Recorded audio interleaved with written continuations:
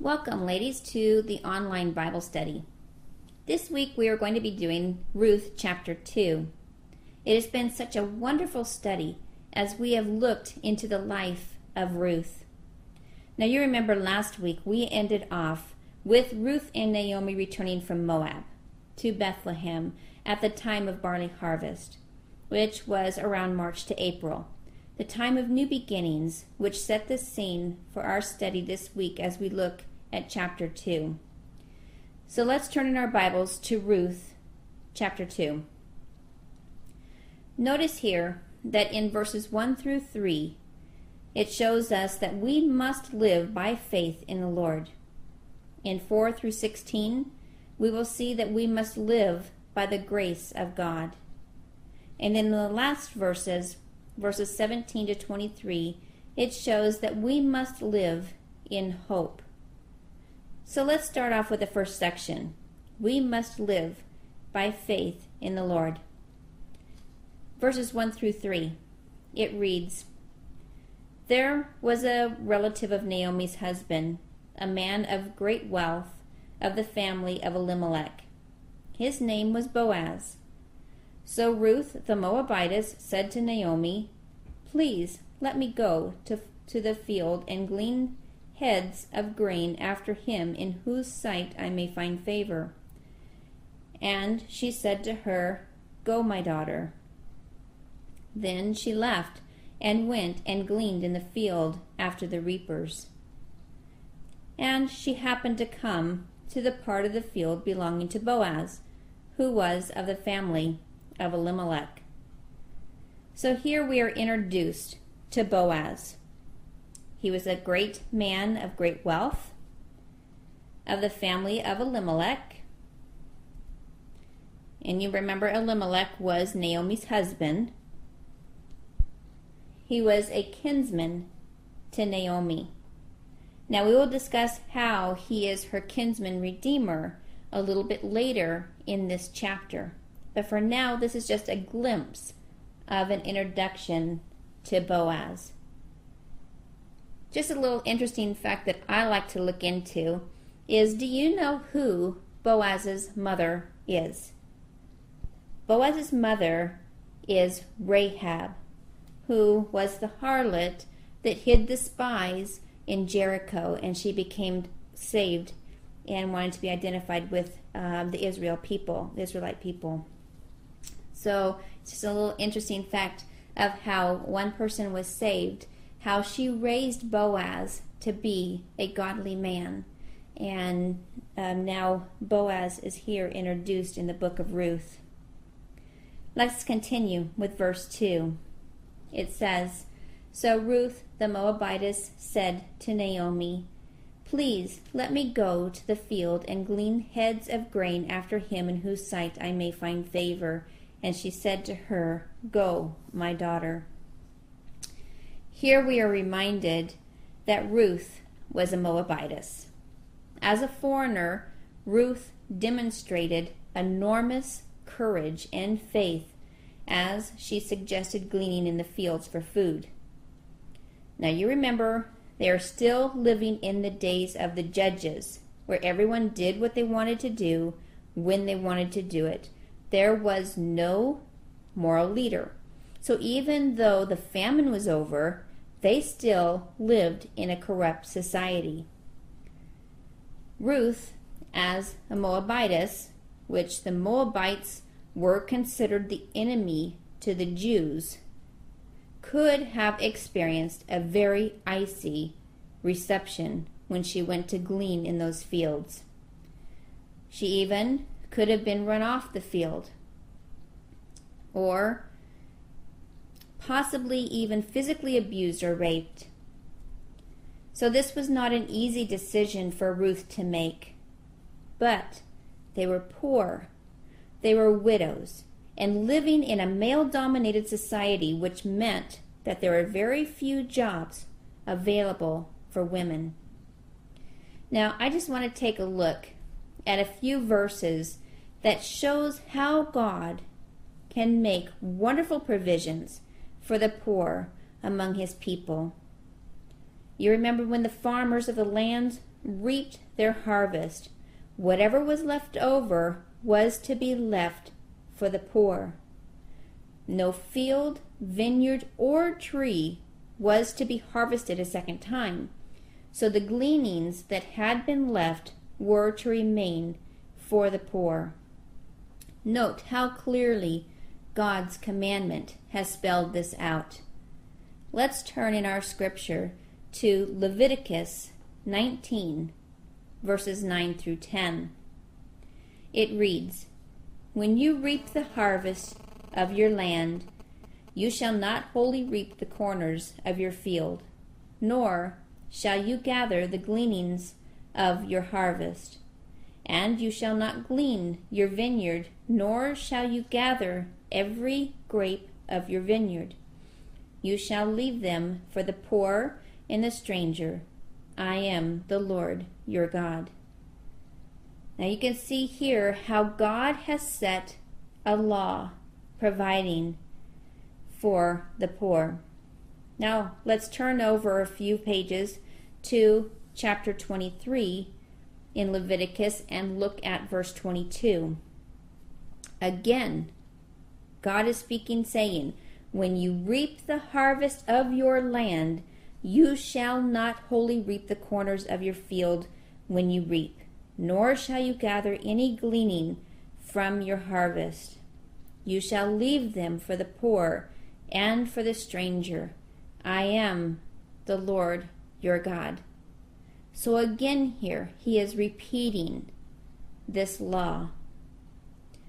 Now let's turn over to Deuteronomy chapter 24 and look at verses 19 through 22. It says, "When you reap your harvest in your field and forget a sheaf in the field, you shall not go back to get it.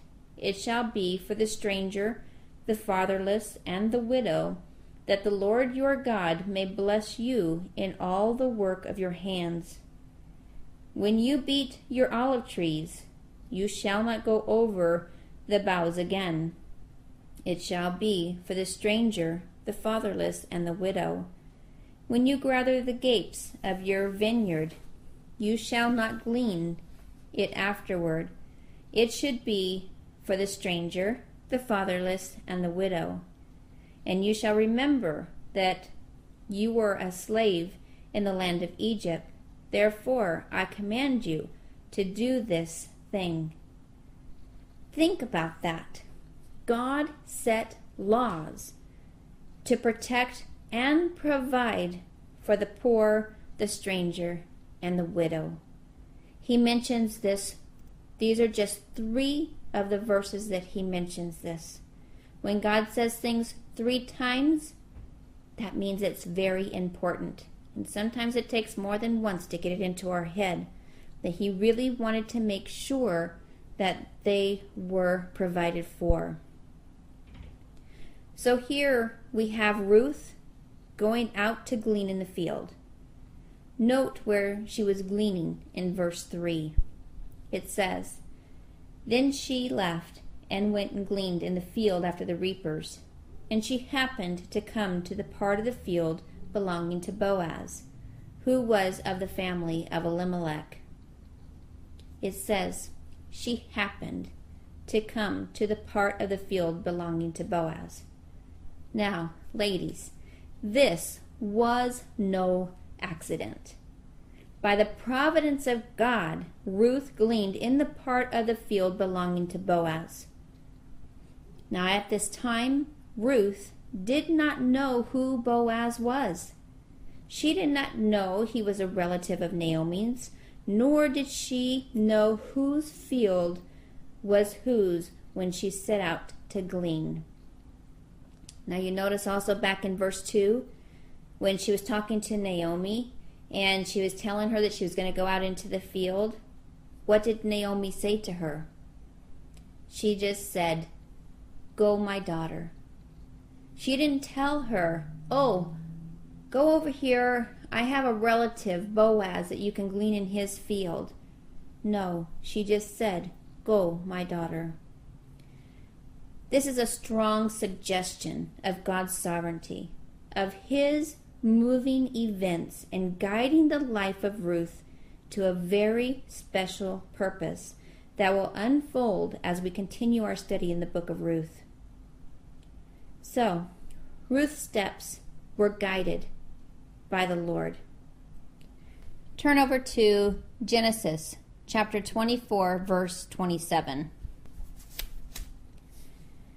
It says, "And he said, Blessed be the Lord God of my master Abraham, who has not forsaken his mercy and his truth toward my master. As for me, being on the way, the Lord led me to the house of my master's brethren." Ladies, just as Ruth, God directs our paths in our life also. God is constantly working with us, as it shows in Mark 16:20, in us, as it shows in Philippians 2:12 through 13, and for us, as it shows in Romans 8:28, and accomplishing His gracious purposes. I also like the verse of Proverbs 16:9, where it says, "A man's heart plans his way, but the Lord directs his steps." And then you also see in Psalms 37:23 that the steps of a good man are ordered by the Lord, and He delights in His ways. Ladies, the Lord does guide our steps. To live by faith means to take God at His word and then act upon it. For faith without works is dead, as we know in James chapter 2, verse 20. So just as Ruth, by faith, went out to glean in the fields, we also need to step out in faith. Just as the priests had to step into the raging waters to cross the river carrying the ark, we too have to step out by faith. Yes, we may feel vulnerable, and we'll pray and ask God for His guidance, and we need to trust in God to lead us. But if you are not in your word daily and seeking God's will, how will you hear what God wants you to hear? How are you going to know what God wants you to do? How are you going to follow where He wants you to go? Ladies, it is so important to be in communication with God daily, so we know what His will is for our lives. God is working behind the scenes for us, even when we are not aware of His working. But it is not going to happen if we're not listening. We're not going to know where to go. And you need to be in the Word and knowing God's will for your life so that you know the difference between Satan telling you to do something and God telling you. Ladies, it was not by chance that led Ruth to the field of Boaz. It was the sovereign power of God. Now we have seen the first section of chapter 2 of the book of Ruth. Now let's go on to verses 4 through 16, where we must live by the grace of God. Turn to chapter 2 of the book of Ruth, verse 4, and it says, "Now, behold, Boaz came from Bethlehem and said to the reapers, 'The Lord be with you.' And they answered him, 'The Lord bless you.'" Notice how Boaz and his workers greeted each other in the name of the Lord. Now this gives some indication of the character of Boaz, that he was a kind, godly man. You don't see this today as much as you do then. Today, they take God out of everything. It is just not politically correct, and it is such a shame. Boaz was an employer who respected his workers and had an excellent relationship with them. This is an example for all of us, that even though we live in troubled times, we can live godly lives in spite of circumstances around us. We also see in this verse the providence of God working in Ruth's life again. The Lord led Ruth to the field of Boaz, right? Well, now we see here that the Lord led Boaz to visit the field when Ruth was there. Now imagine, Ruth could have been out taking a rest. She could have gotten her fill and already left. But no, God orchestrated it so that Boaz would be there at the very time that Ruth was out gleaning. A relationship was being created between Boaz and Ruth, a relationship that was being worked out by the hand of God. So as Boaz arrived, he spotted Ruth picking up the leftover grain behind the women who were tying the grain into sheaves or bundles. So what happened next? We see in chapter 2, verses 5 through 7, that Boaz sought out who Ruth was. It reads, "Then Boaz said to his servant, who was in charge of the reapers, 'Whose young woman is this?' So the servant who was in charge of the reapers answered and said, 'It is the young Moabite woman who came back with Naomi from the country of Moab. And she said, please let me glean and gather after the reapers among the sheaves.' So she came and has continued from morning until now, though she rested a little in the house." Now, we go on to verse 8 and 9, where Boaz actually meets Ruth. Then Boaz said to Ruth, "You will listen, my daughter, will you not? Do not go to glean in another field, nor go from here, but stay close by my young women. Let your eyes be on the field which they reap, and go after them. Have I not commanded the young men not to touch you? And when you are thirsty, go to the vessels and drink from what the young men have drawn." Here we see that Boaz took the initiative and spoke to Ruth. He addressed her as my daughter, indicating that she was perhaps younger than Boaz. He immediately sought to help her by inviting her to glean in his fields, in his alone. Now he also knew that she was the daughter-in-law of Naomi, his kin. As the men harvested the crops, the servant girls followed along behind, tying the grain into bundles. So Boaz was showing very special favor here to Ruth. He was inviting Ruth to follow along behind the servant girls, picking up whatever grain they had missed. Then in verse 9 we see that not only did Boaz supply grain for Ruth, but he also promised to protect and provide for her. He informed her that he had instructed his men not to touch her and that she could drink water from the very wells provided for his workers. Boaz's treatment of Ruth is a striking picture of the concern and care of Christ for us. Can you see that? Here Boaz spotted Ruth working in the fields.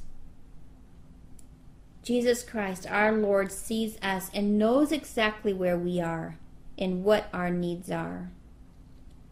Nothing is hid from God.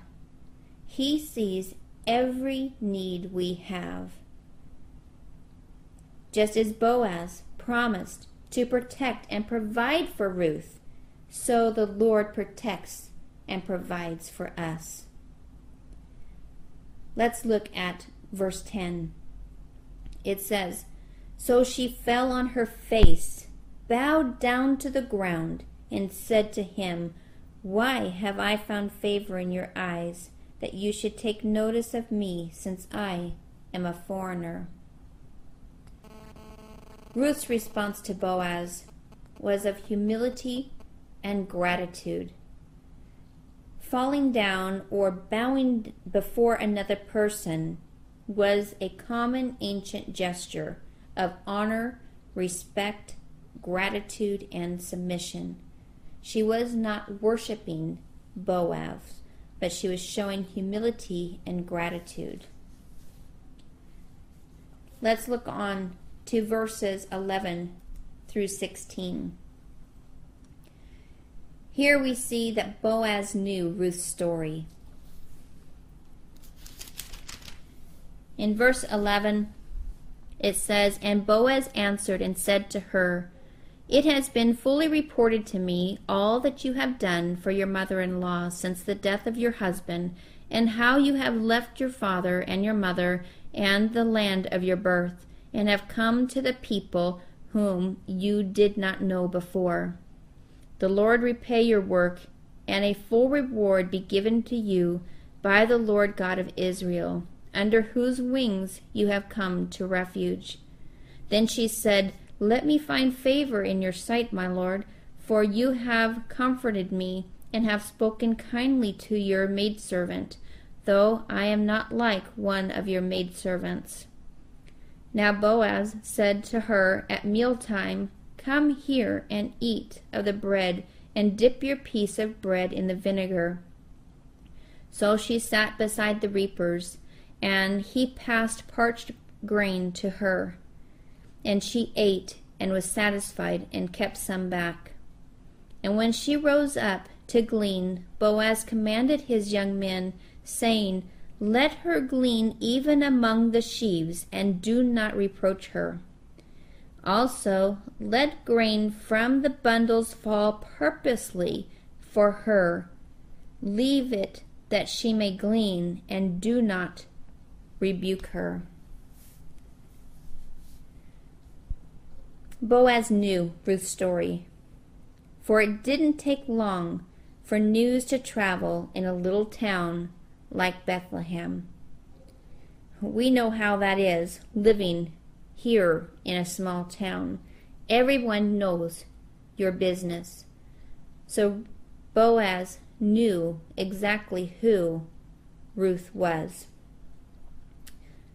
That completes section 2 of our chapter. Now we will go on to the very last verses, as we look at 17 through 23, that we must live in hope. Ruth was able to glean, feeling totally secure in Boaz's field. Gleaning went from about early morning to the evening just before sundown. After sundown was the time to beat out what there was gathered. An ephah of barley is approximately about 5.5 gallons, or a basket full, which is about half a bushel. Some commentators say that it is enough food for 2 women for 1 to 2 weeks. This was not the normal for a poor widow to glean. Boaz made sure she was able to glean more than normal home. Just as the Lord gives us up and beyond what we deserve, Boaz was giving Ruth up and beyond what the normal widow or poor would get. So now Ruth is now ready to go home to Naomi. You remember last time we saw Naomi in chapter 1? She was feeling empty and bitter. She felt as if God had dealt bitterly with her, as we saw in Ruth 1:20.